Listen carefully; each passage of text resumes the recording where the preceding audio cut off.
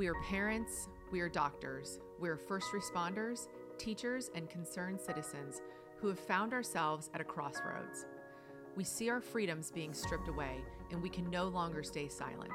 We are millions strong, united in a thundering voice and imperative mission that cannot and will not be ignored. We are standing up for the basic human right to raise our own children, earn a living, and make our own medical decisions without the tyrannical overreach that has been forced upon us here in California, across the country, and around the world. We are here to amplify the voices, moving the needle, bringing forth truth, and provide education and resources with tangible tools and expert insights. We are the Unity Project, and this is our podcast. I am so thrilled to have an incredible young person with us today. This individual is a true champion, not only for the country, but also for her demographic. And I've had the opportunity to speak with this individual over the past few months and look at the work that she's doing. And it truly has impacted the country, and I think helped move the needle forward in terms of changing the trajectory of what's happening with the state of California and with some of these bills. And we have the leader of Teens Against the Mandates in studio today. And we're also joined by Dr. Kheriaty, who I feel like you never need an introduction. I mean, I feel like... Well, that's right. That's all right. You don't need to say anything more about me. Folks will get to know me in the course of the conversation. So. All right. Yeah. All right. Well, thank you both for giving me the opportunity to speak with you and meet with you today. I run Teens Against Mandates, which is like a teen medical freedom page that I started back in October after I had experienced a few personal things which made me feel like very, very pressured into getting the vaccine. So yeah, I compiled a list of questions that I think are relevant to teens. So great. I'm ready when you guys are. Absolutely. You know, okay. You can ask away, and we'd love to ask you some questions as well. I know you referenced just now that you experienced things that you felt like you were pressured to get the vaccine. And so hopefully in the next hour we can explore what that is too, because I think that's really, really important for people to hear. Yeah. Okay, well, I just wanted to start with the California Senate Bill 866, the minor consent bill, which is like an attempt to allow minors to consent to their own medical decisions. I know you're both against the bill, but if it does get passed, how do you think parents can continue to protect their children? So that's a great question, and hopefully the bill will not get passed, because asking a minor to consent to a medical intervention that has, first of all, has potential lifelong consequences, that we know whatever benefits you get from the COVID vaccines are time limited at best. They're very short-lived, a matter of months, but the harms can last potentially much longer.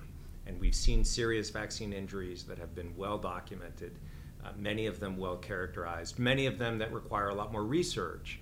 But we know that some of the vaccine injuries are permanent, and some of them are going to cause chronic problems. But one of the problems with this whole notion of informed consent around these vaccines is that information is being systematically suppressed and not given not only to minors when they are asked or in some cases pressured to get a vaccine, but also not necessarily even given to parents.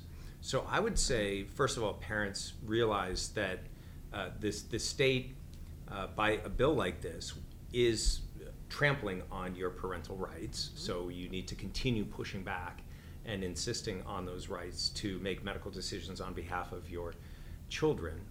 But also realize that while that fight is continuing, it's important to remember that you're still the primary educator of your children, right? The schools are there to help you, but you are the person in your child's life that hopefully has the most influence over them. And even teens who often rebel and push back, and they're individuating and developing their own identity. They do want to hear what you have to say, particularly regarding a decision like this. So they may be experiencing peer pressure or social pressure or a desire to sort of fit in at school or just go with the flow so that I don't make waves, so that I'm not stigmatized. Teaching them the importance of moral courage, of standing up for your own convictions and trying to set an example for that. And also giving them some information so that they can educate themselves on the potential harms and the potential side effects of these vaccines. The Unity Project website and other resources out there can provide good scientific, evidence-based information on those issues. I think most children and most teenagers obviously do care about their own health. They may not think about the future in the same way that their parents do, but children are not entirely reckless. They do have common sense. And if a child, or particularly a teenager who's more mature, understands that this is not a trivial intervention, that this is just not a one-off shot that I might have a headache or a mild fever for a day or two and then it's over with, that the potential consequences or harms from this could be much more severe in certain cases, then most kids are probably going to make good medical decisions based on that information. And I'll just tell one story that I mentioned this to my dad recently, the last time I saw him, last time I was visiting, and he didn't remember ever having said this, but when I was 15 years old, I was prone to doing kind of dangerous and impulsive things, like many 15-year-old boys. And I didn't get into drugs and alcohol and that sort of thing, but I often did sort of dangerous water sports and kind of thrill-seeking type activities. And so my dad had learned that I had gone with some friends cliff jumping off these very high cliffs into the water, and I remember what he said to me. I remember the exact spot where we were driving in the car. He said, basically, son, courage does not mean doing dangerous or reckless things. Courage means doing the right thing even when it's unpopular. And that was many, many decades ago. Right. And I still remember word for word what he said. For whatever reason, that stuck with me, and I think that formed and shaped my own understanding of what it means to do the right thing and to have courage and to have a moral compass. So just a word to your parents. It may not look like your teenage children are listening to you, or they may be pushing back, or they may be just spouting information that they get from sources that they're following on TikTok or whatever. But you probably still have more influence over your children than you sometimes think. And remember that you have the authority, certainly, to educate and to guide them in regards to their health, and that is going to be much more powerful at the end of the day than anything that the state ends up doing. Yeah, and I would add, fortunately, in this particular case, I actually did a live yesterday on Twitter with Freedom Angels, who's one of our strategic partners, and it's looking like we may actually have made some impact. I say we, the people that are awake and are aware of what's happening and the dangers of bills like this. So hopefully we won't get to that point. Because if we do, it will be a very, very sad day for this country. I mean, we'll be living in an environment where for the first time really in the history of this country do we see the government intervening in the parent-child relationship. And I cannot express how I think terrifying and dangerous that is. And to your point, I think parents will need to really make sure that they're very ever present in their child's life. In addition to that, people ask me all the time, what can we do? And every parent does have a mechanism at their disposal for school-age children. And frankly, it's a simple one, but they can choose to pull their kids out of school in protest and opposition to something like this. And that's something that parents should really put some serious thought into.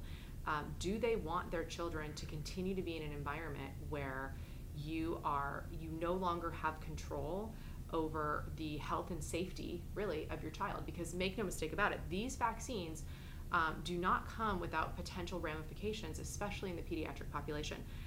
I would like to ask you, what are your thoughts on this? I mean, from your age group.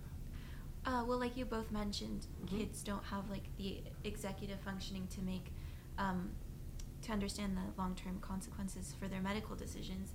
Yeah. And I actually heard a crazy story about a student, elementary or middle school, who was bribed with pizza to get to take the vaccine, which is not legal. Right. And I have a similar personal experience. About a year ago, it was my checkup with my doctor, and she had asked my mom to leave the room and tried to convince me to take the vaccine behind her back. Let's just say I don't go to her anymore. Yeah. But yeah, It's outrageous, it's right? outrageous, yeah. Yeah, I had a similar experience. I took my child to the doctor, and they also asked me to leave the room, to which I said absolutely not, and you can go get the chief of staff if we disagree on this anymore, because that will not be happening. I am the parent, and I have the ultimate sacred obligation, because I believe it's a sacred obligation that parents have to protect their children and to have an overall understanding of their health and well-being. So, yeah, I'm sorry that you went through that. That's terrifying. Medical informed consent can never involve manipulation. The doctor may have a judgment or opinion about what the doctor thinks you ought to do. And, a little bit of nudging or persuasion, or gee, have you considered this, is okay, but that can very easily shade into outright manipulation. So isolating a minor from her parent, and then doing a really sort of hard salesmanship type sell for any medical intervention is wrong. It's unethical.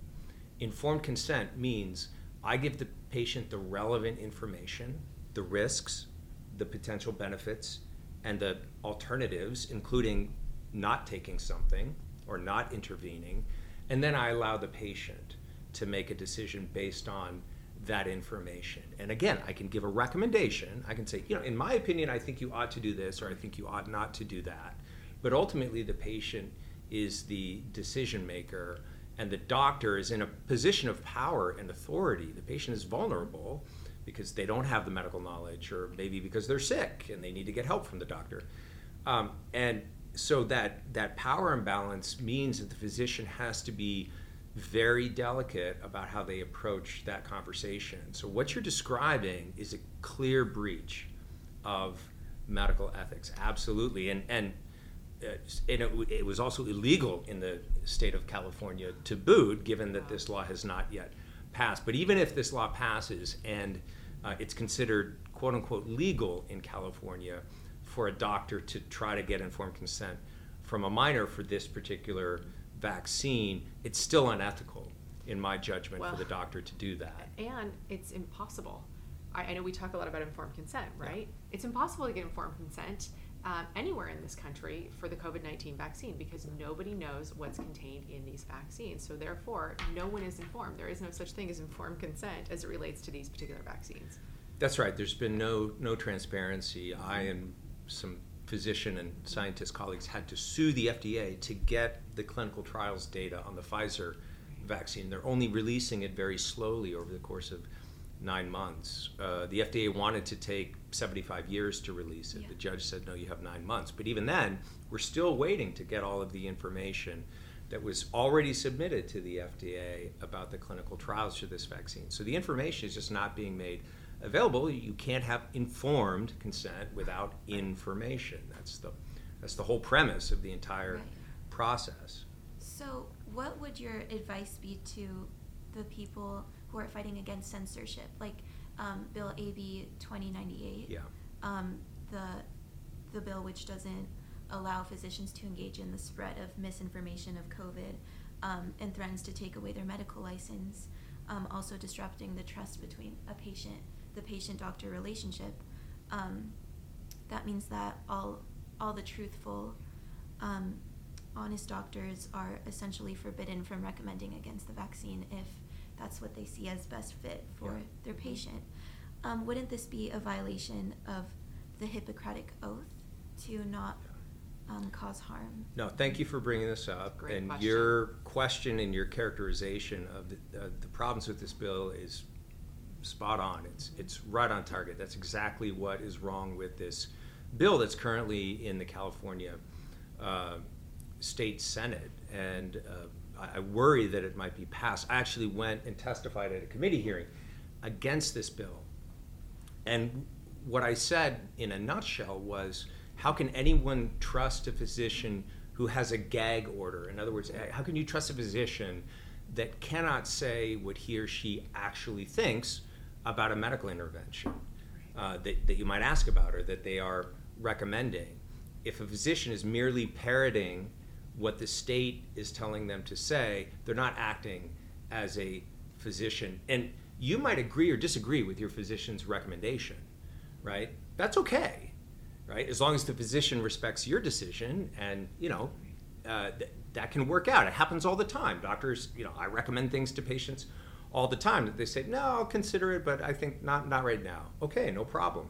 So that's not an issue. The issue is the patient has to know that whatever I'm saying, whether they happen to agree with it and consent to it or whether they decline it, that I am giving a recommendation that I truly believe in, right? If they think I'm just saying what I have to say under compulsion, there's no way that they could trust me, as you pointed out. So this will destroy the trust in the doctor-patient relationship. What I'm going to advise physicians to do, if a patient asks a physician about the COVID vaccine, the physician under this law will have to say, and this is what I would say, the state requires me to say this about the vaccine. The state does not permit me to say what I think about that vaccine. That's all I can tell you. And that sends a clear message to the patient that there is a problem here, and that my doctor is being constrained by a state law in a way that's making it impossible for this relationship to work. And maybe that will activate some more people to, ask questions. Hey, what's going on here? Why can't my doctor tell me what he actually thinks about the COVID vaccine? He told me what he thought about the 6 other questions that I had for him today about, my other medical issues. He was honest and forthright, but on this, he made it clear that he couldn't speak freely. What's going on? And I think if enough patients have that kind of experience, then and inquire, then we're going to get a lot of pushback on a law like this. I think a law like this is not going to stand very long. It's either going to be struck down by the courts because it's a clear violation of freedom of speech, of the First Amendment constitutional right of physicians, but it's also going to create all kinds of problems in the doctor-patient relationship, and hopefully not only doctors but patients will start pushing back when they realize, hey, this is not good for medicine. Well, and I think you brought up a really interesting point by asking about the Hippocratic Oath. And we all know, right, the Hippocratic Oath is first do no harm. And if you have a doctor that knows, obviously, the patient's history, and they believe that the vaccine could represent some type of adverse reaction based on their medical history, and they're not free to advise against it, then that is clearly, in my opinion, I'd love to hear your opinion as well, but that's a clear violation of the Hippocratic Oath because they're not doing the first rule, which is first do no harm. That's right. So. That's right. Yeah, this kind of handcuffs physicians and prevents them from practicing good medicine. So clearly a lot of people have lost trust in the medical system. Yeah. Do you foresee them regaining that trust eventually, and how could we help restore it? So this is a really, really important question. Thank you for asking it. As anyone who has been in a relationship where trust was broken knows, trust is pretty easy to lose, and it's really hard to regain.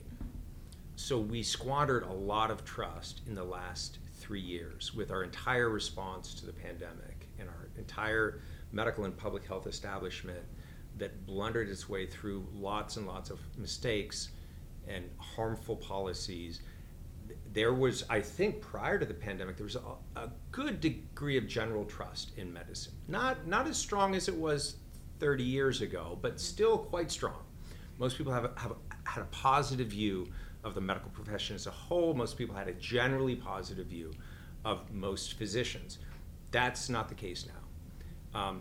And it's not just among people who are sort of more on the fringe or have already rejected Western medicine for other reasons. It's, I'm talking to lawyers, CEOs, high-level, highly educated professionals, academics with PhDs, who tell me, like 3 years ago, I never thought I would say anything like this, but I never want to go to a hospital again. I never want to go see another physician again.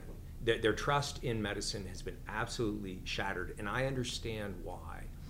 I think that will take probably a generation or two to regain, and it's not going to happen automatically. It will only happen if there are major reforms in our medical and public health institutions.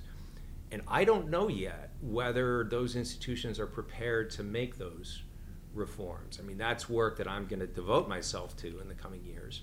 But I'm not sure how much headway we're going to make. Certainly, if this lack of trust is communicated to doctors and medical institutions by people who are feeling this way now, that's going to be the most important thing to help that along. So these institutions will be responsive to patients even more than they will be responsive to their own employees or physicians or nurses. So I think it would require the kind of work that you're doing, right, to educate people on what has happened during the pandemic, and particularly you're working with young people to raise awareness of some of these issues. If young people, start sending an email or writing a letter to their former physician saying this is why I don't trust the medical establishment anymore, those actually will have, I think, a much more profound impact than most people realize. The power is really now in the hands of the patients. It's not so much in the hands of physicians, but that requires a collective effort. One letter from one patient is not going to change an institute, a hospital, or a medical clinic. But dozens of letters from patients that used to come here, right, and no longer do, that's going to have an impact. That's going to, people are going to say, okay, what do we need to do to regain their trust? I agree, and I think what you said as well, the work that you're doing with Teens Against the Mandates and helping, in particular, the younger demographic understand and giving them pathways to gain information. But also, I think the work that you're doing, Dr. Kheriaty, in terms of helping to lend ideas of how to reform and at the highest levels, right? When I think the American population starts to see change at organizations like the NIH and the CDC, even though, interestingly enough, I mean, the CDC is, oftentimes they're not even medical doctors, right, as we've discussed, but organizations like that are, at least in the minds of the American public, are synonymous with the overall healthcare system. Right. So I think when we start seeing some hopefully house cleaning going on in those institutions, that would also potentially help. And that's where voting remains important, and political action remains important, because again, most ordinary Americans, okay, what can I do to reform the CDC? Maybe Dr. Kheriaty and some of his colleagues have some ideas, but what do I do? Well, the reform of what I call our three-letter agencies. The Department of Health and Human Services has the CDC, which makes recommendations, the FDA, which approves medications and vaccines, and the NIH, which funds medical research.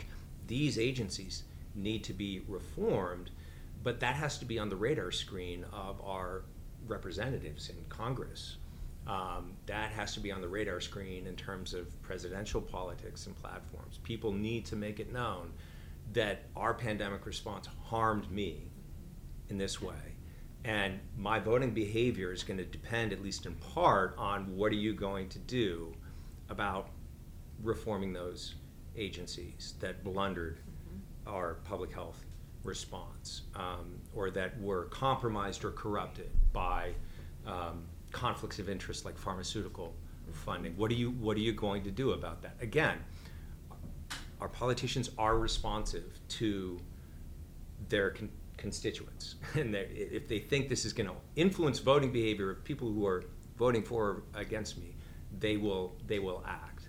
Yeah. So again, it's the age-old political problem of collective action. Again, one person is not going to convince their senator or member of Congress to do something about a problem, but a group of concerned citizens who are activated and who are energetic and who work hard at this, they can have a meaningful impact. That's why the kind of on the ground work that groups like Teens Against the Mandate and Unity Project are doing is so important, because that's how social and political change happens. Mm-hmm. And I do agree that the younger demographic is very powerful. And people my age have had a lot to deal with, especially in terms of like college mandates. Sure. And even though the CDC has come out with new guidelines recently, relaxing testing for asymptomatic individuals and saying that guidelines for the unvaxxed versus the vaxxed should be somewhat, relaxed. It seems as though the vaccine mandates for colleges are not disappearing anytime soon. Yeah. So, aside from a medical exemption, which, as it is in California, doctors already have such a hard time giving, or religious, which a lot of teens just don't want to file. Yeah. How else do you suggest that we fight the college mandate in light of some parents not even wanting or having the resources to take that battle to the legal system?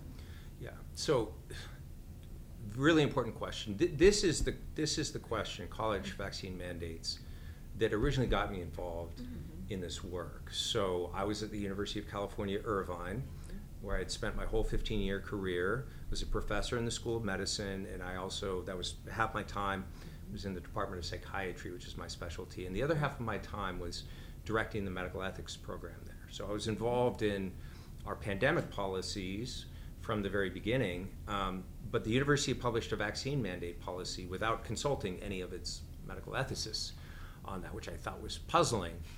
So I came out with a piece in the Wall Street Journal arguing that university vaccine mandates were unethical, for the following reasons, and I gave my reasons.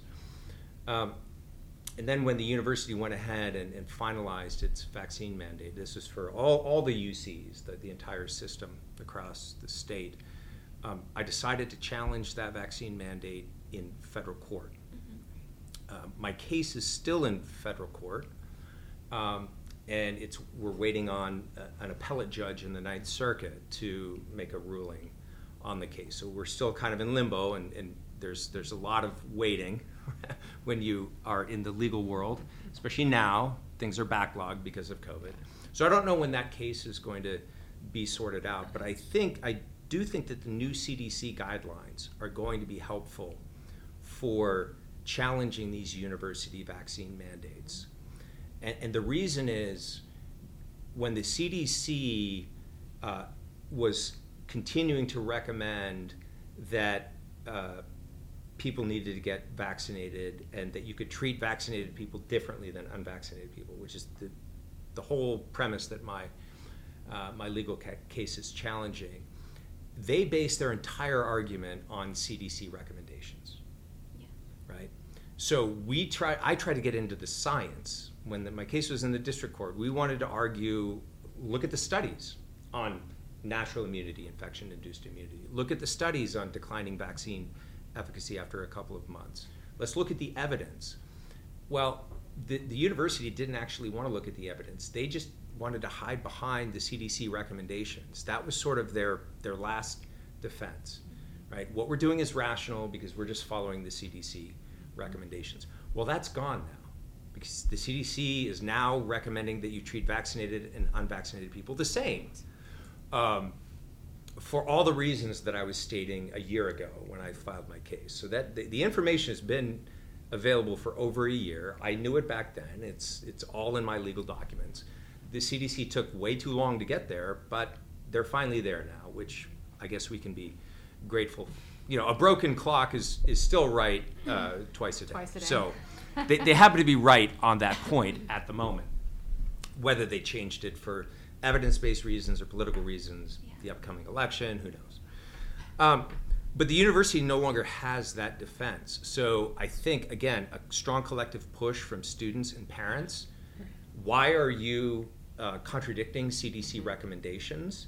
The university is going to be scared of students being aware of that, because their legal defense looks very weak. And just to kind of be cynical for a moment, the university really cares about only two things, and they're generally not knowledge They're generally not the welfare of students. They care about money, and they care about public perceptions. Right. They don't want to be publicly embarrassed. Yeah. And losing a lawsuit is publicly embarrassing, right? Or losing some kind of legal challenge on the part of students is publicly embarrassing. So when they felt that they had good legal ground to stand on, I think they were very confident about their mandates. I think their mandates are on extremely shaky ground now. And I think, again, with some collective action from student groups like yours, from concerned parents, maybe enlisting a lawyer to help you draft a letter to them, those are probably going to have a lot more effect now than they would have a year ago. When parents and students were making noise a year ago, but I think the university felt that it could defend its position.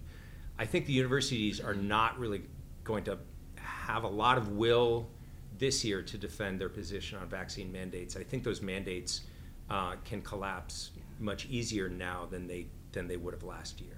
Yeah, I would agree. I think that hopefully they are going to collapse. I mean, there's a few points. I think first and foremost, you need to push back, like you said, and you push back by reminding the school that even now, by the CDC's own standards, getting a vaccine has nothing to do with public health and safety, because if vaccinated and unvaccinated are essentially being treated the same, then a vaccine clearly by their own standards does not in any way amplify public health and safety. And so then it becomes a personal choice. And the other thing that you could do, aside from pushing back, is say, fine, we're going to find a university or a college that doesn't require vaccines. Yeah. And there are universities and colleges out there, and I certainly hope that those institutions are flooded with students as a result of other institutions requiring vaccine mandates, and that will send, I think, a pretty resounding message to those other institutions. Yeah, I'm going to put in a plug for I have two sons at the University of Dallas, and I know, because I know the president of the school and their general counsel, and they said their applications are way up. And one of the reasons is people are hearing about the school. It's a terrific little liberal arts Catholic school in Texas. But another reason is that they've held the ground and said, we're not going to do vaccine mandates. And there's a lot of students from other schools that are requiring mandates that are hearing about the schools that don't and then moving over to those schools. So maybe you have a scholarship, maybe you have a living situation where leaving one school and going to another is not so easy. Well, stay in the fight and push back at the place where you're at. If you do have options, certainly let the school know that I'm prepared to exercise my options and take my tuition money elsewhere. Again, money and fear of public embarrassment. These two things are motivating. I think you could also indicate to the schools that since they can't hide behind CDC recommendations anymore, parents and students will hold the school liable and responsible for any vaccine-related injuries that come about as a result of their mandates and their efforts to coerce patients or students and override their informed consent, because they can't fall back on CDC recommendations to try to defend themselves. Exactly. And I'm sorry, we actually discussed this a little bit earlier today, was this whole, I'm curious to see what's going to happen overall with COVID-19 vaccines, because to dispel any rumors that still linger out there, there is not a single COVID-19 vaccine in the United States today that is FDA approved. These are all under an emergency use authorization. And as we discussed, I'll be curious to see what happens to the COVID-19 vaccines, because based on those standards, in theory, they should be pulled off of the market because there's no pandemic. That's right. Excuse me, there's no emergency. That's right. So the federal state of emergency has to end. The president continues to renew it every 3 months and has indicated that he probably will again in October. So we need to push back against that and make it clear there's no longer a state of emergency. Therefore, the whole ground for emergency use authorization is gone. The Pfizer vaccine that received provisional approval, called Kheriaty, is actually not available in the United States. So even though this one has received provisional approval with ongoing clinical trials still until 2024, I think, that one that's been approved is not available. So all the ones that are available are still under emergency use authorization. And look, the vaccine manufacturers have been protected from all liability by federal law. the CDC is not liable because what they say is we don't do mandates. We only make recommendations, right? Which is true.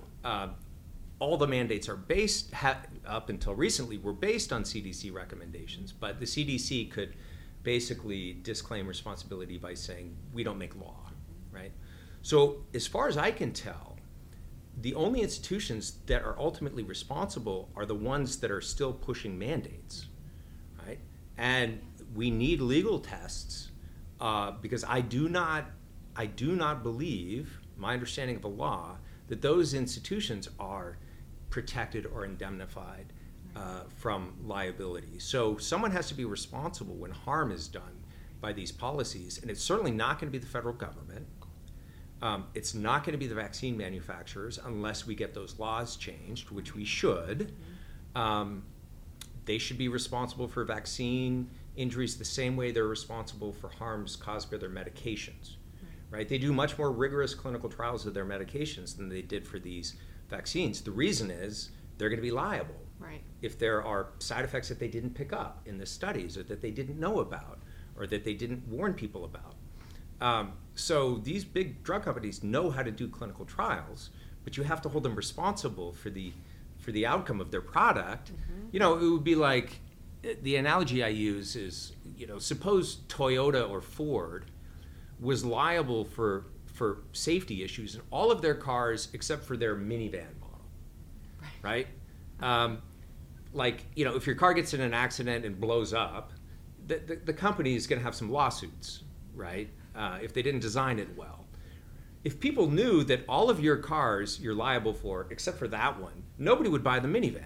You'd be crazy, right? Because consumer protections rely on the threat of lawsuits. It's just how it works. But somehow we think it's okay to do that. Right. And to with add vaccines. to your scenario, in that scenario, not only would obviously that car wasn't covered, the minivan wasn't they weren't liable, but in addition to that we were seeing minivans exploding all over the country. Not our problem, Right. Exactly. Yeah. So, anyway, but given that probably in the next year or two we're not going to see that law change. I hope that's the case. In the meantime, what can be done? Well, it seems to me that the institutions that are pushing out these mandates, even when all the scientific evidence and even when the late to the party CDC is acknowledging now the evidence, these colleges are still pushing these mandates. They need to be held liable for any harms that are done. So a lot of these mandates don't have grounding in real scientific data, and of course the science is constantly evolving along with the CDC guidelines. But how have colleges been able to justify asking the youngest, healthiest, least vulnerable demographic to take a vaccine for a virus that is no longer in circulation, since the virus, which is now circulating, is not the variant in the vaccine. Original variant, correct? Gosh, I'm just gonna say, I don't know how anyone justifies any of this. I don't know how anyone, including the highest levels of the government, can sleep well at night. From everything from the fact that there was readily available, effective early treatment that could have saved millions of lives across this globe, to justifying an all-out assault on the pediatric community that has come with tremendous ramifications, from everything from health implications to a drop in IQ to the psychological impacts. So I don't know how anyone justifies it. I'll let you answer. No, it's totally unjustifiable, and we need to call them out. Yeah. They have no grounds to stand on with this mass vaccination campaign aimed at children who are not at risk. Healthy children are not at risk of bad outcomes from COVID. They are at risk of bad outcomes from the vaccines. Where there is risk, there has to be choice. That's right. So clearly the vaccine has a pretty horrific safety profile. So how do you believe fertility has been affected in young men and women, including teenagers, who have taken the shot? Yeah. The real problem with... So the real answer to that is we don't know. And the fact that the answer is we don't know gets at the nature of the problem. So pregnant women were excluded from the clinical trials. So the first time we gave the vaccine to pregnant women was after the testing phase. So we tested the vaccine on pregnant women who didn't know that they were research subjects, who didn't know and were not informed. They were told, oh, it's going to be okay in pregnancy. We had no reason for saying that because we had never used it on pregnant women during the study phase, right? So that was just mendacious. That was absolutely fundamentally dishonest. Now that we've rolled this out in many young women of childbearing age and men of childbearing age, we're starting to see evidence emerge that there could be fertility problems. And I'll cite just a couple of pieces of evidence. Lots of menstrual irregularities, people bleeding for weeks at a time, which obviously causes serious health problems like anemia. Right, by definition of the fact that their menstrual cycles have been interrupted. That is the definition of interrupting fertility. That's right. The purpose of the menstrual cycle is female fertility. So exactly, that's why women have a cycle. It has to do with ovulation and preparing the uterus for impregnation, potentially every month. So that we know that has been disrupted. We're seeing very bizarre reports of women who have been postmenopausal for years start to bleed again. That is never normal. Okay, there's something seriously off when you are getting case reports of this. The NIH set aside millions of dollars in funding this year to study potential impacts on women's fertility. The NIH would not have set aside money to study this question if there wasn't some concern that they would find an issue there, right? So the answer is, I don't know, but with an asterisk, and the asterisk is, but we have reason to believe that we're going to find problems there. There's been less case reports and less research on male fertility. Most of the attention has gone to women because right away we started hearing about these bleeding irregularities and so forth. But there was one study from a fertility clinic showing diminished sperm count in men who had taken the vaccine. So there's still a big question mark too about the vaccine's effect on male fertility. We'll have to wait and see what that all shows, but I think there's enough evidence now from case reports of miscarriages with the vaccine, case reports of menstrual irregularities, and again, at least one study of male fertility that are early signs in the research of problems. Yeah. It's unconscionable that they would even encourage the pregnant population to get a vaccine like this during pregnancy. It's just unconscionable. So yeah, and I think another big question that a lot of people have is whether the vaccine is transmissible and if it sheds, and can you be exposed to it through sexual contact, for example, and if so, what are the ethical implications of that? Should you have to reveal your vaccine status? Wow, this is a great, deep question. I'm going to let you answer that because I don't know, but I will say that in the state of California, apparently you can now have active HIV. It's when I say active, it's always, once you get it, of course you're active, but be infected with HIV and have sex with someone and not tell your sexual partner. So that's a really good question, right? Again, the answer is we don't know. What we have is early suggestive evidence that comes mostly from what the vaccine does. The vaccine causes our own body to manufacture a part of the virus called the spike protein, the original spike protein from the Wuhan strain, as you pointed out earlier. That spike protein, according to the early characterizations of the vaccine, was supposed to stay in the deltoid muscle in the shoulder where it's injected, and it was supposed to clear the body very quickly, within hours to a day or two.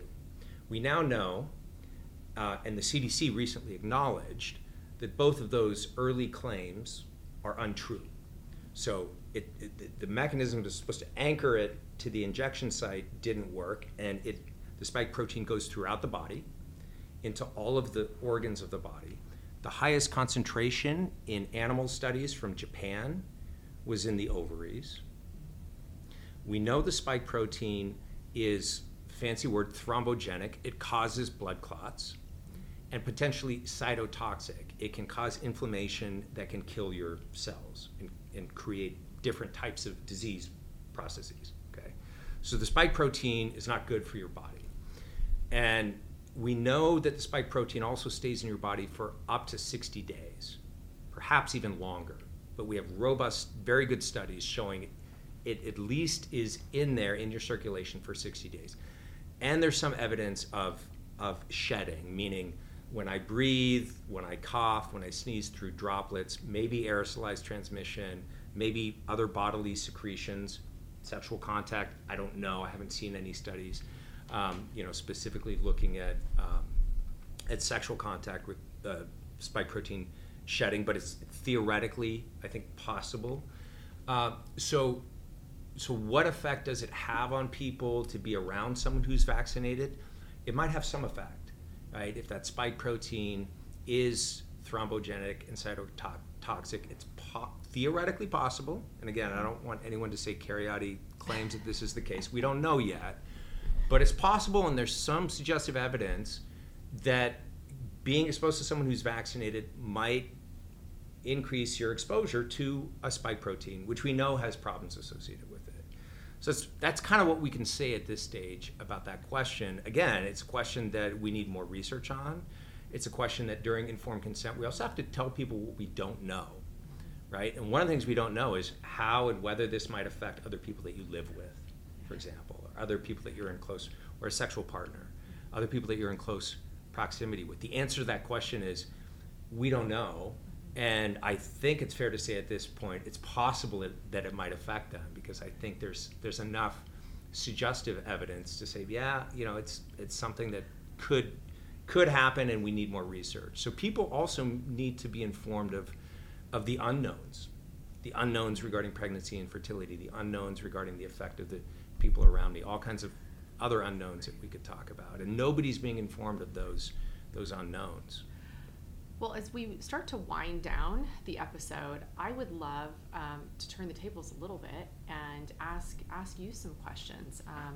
It's not often that we get someone of your poise and be within the younger population, and I think it's pretty clear that you have your finger on the pulse of your generation, and I would love to know, really, from a teen standpoint, the impact. This is going to be, it's probably a very broad question, but the impact that the last 3 years has had on you.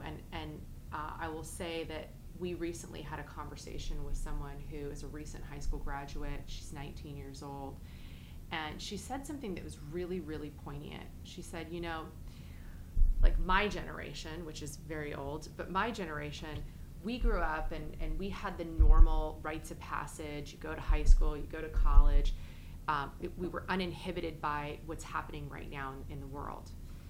Your generation, and this was a really astute observation from her. She said, listen, I'm graduating now. I'm looking at college. I'm looking at what does the rest of my life look like. I don't know normal. This has been my life, because it really started in theory for her sophomore year of high school. And now, so this is really all that she knows. So I'd just love to hear your perspective. I think I've been most affected in 3 ways. I think academically, socially, and emotionally. I would say that as someone who's always been interested in the field of medicine, I now feel that career path has been a little bit more closed off, because even if I can manage to get past all of the university mandates, I still have clinical site mandates to get overcome, and I'm not sure if that's something that my future holds anymore. And socially, obviously peer pressure. I have 2 stories one of them is really funny. I got asked out to a prom at a different school, and obviously proof of vax required, right? So I didn't have that, so I just got a negative test, and the party was fine. The next day, I get a call from somebody saying that the whole party tested positive for COVID the next day, and I, the only unvaccinated person there, was totally fine. Wow. Yeah. By the way, I feel like that's not an uncommon story, though. Right. Yeah. Well, Yeah. what we're seeing now is for the first couple of months after the initial doses, and for the first few weeks after boosters, you might get some protection against infection, but that wanes, that drops off very quickly. And then not only are you not protected as compared to unvaccinated people, you might even be more, there's a lot of evidence now that you're more susceptible to infection with the vaccines than unvaccinated. So that's a little social experiment that is a piece of evidence that suggests that the vaccines actually increase your likelihood of COVID infection, ironically. Yeah. One other thing that happened to me was I went to like a childhood friend's birthday party, and this was sort of during the height of COVID. The whole country was very polarized, and it started on the invitation when it said unvaccinated guests, negative test required. So I was like, okay, this friend is worth the trouble. So I did it. I went to her outdoor party, and at one point I was in a group of people, and the conversation led to the vaccine. And somebody who I was really close with said that all unvaccinated people, those who don't want it, are selfish, stupid, and elitist, with the knowledge that I was not vaccinated. So it's been hard to resist that pressure at every social interaction to stand by my values and not feel that pressure, even though I'm being shamed and vilified everywhere I go, I feel like. So I think that's a very common experience. And emotionally, I think that, well, the reason I started Teens Against Mandates was after I was kicked out of a teen suicide prevention and mental health hotline at Cedars-Sinai. And even though it was entirely remote, apparently they think COVID is transmissible through the computer because I was still kicked out. Unbelievable. So it just goes to show I'm not a safety hazard. It's about It's about control. Well, Yeah.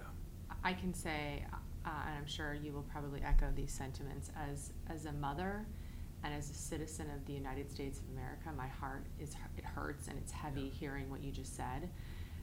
You're clearly a wonderful, wonderful human being, and your parents have done an amazing job.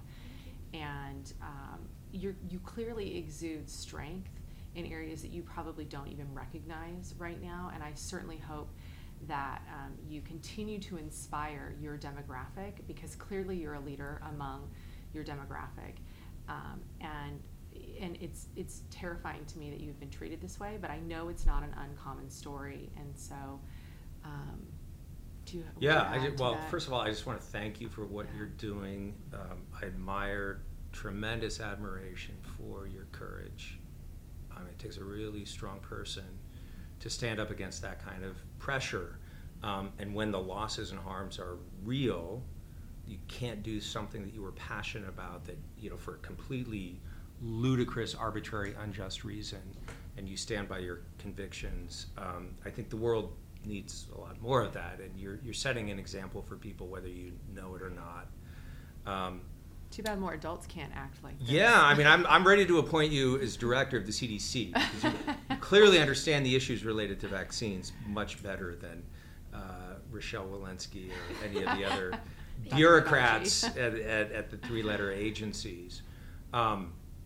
So that's really impressive, and my own experience with these things as well, kind of professionally, is that, when you stand by your convictions, certain doors might close for you, but other doors and perhaps better doors and many more doors will open.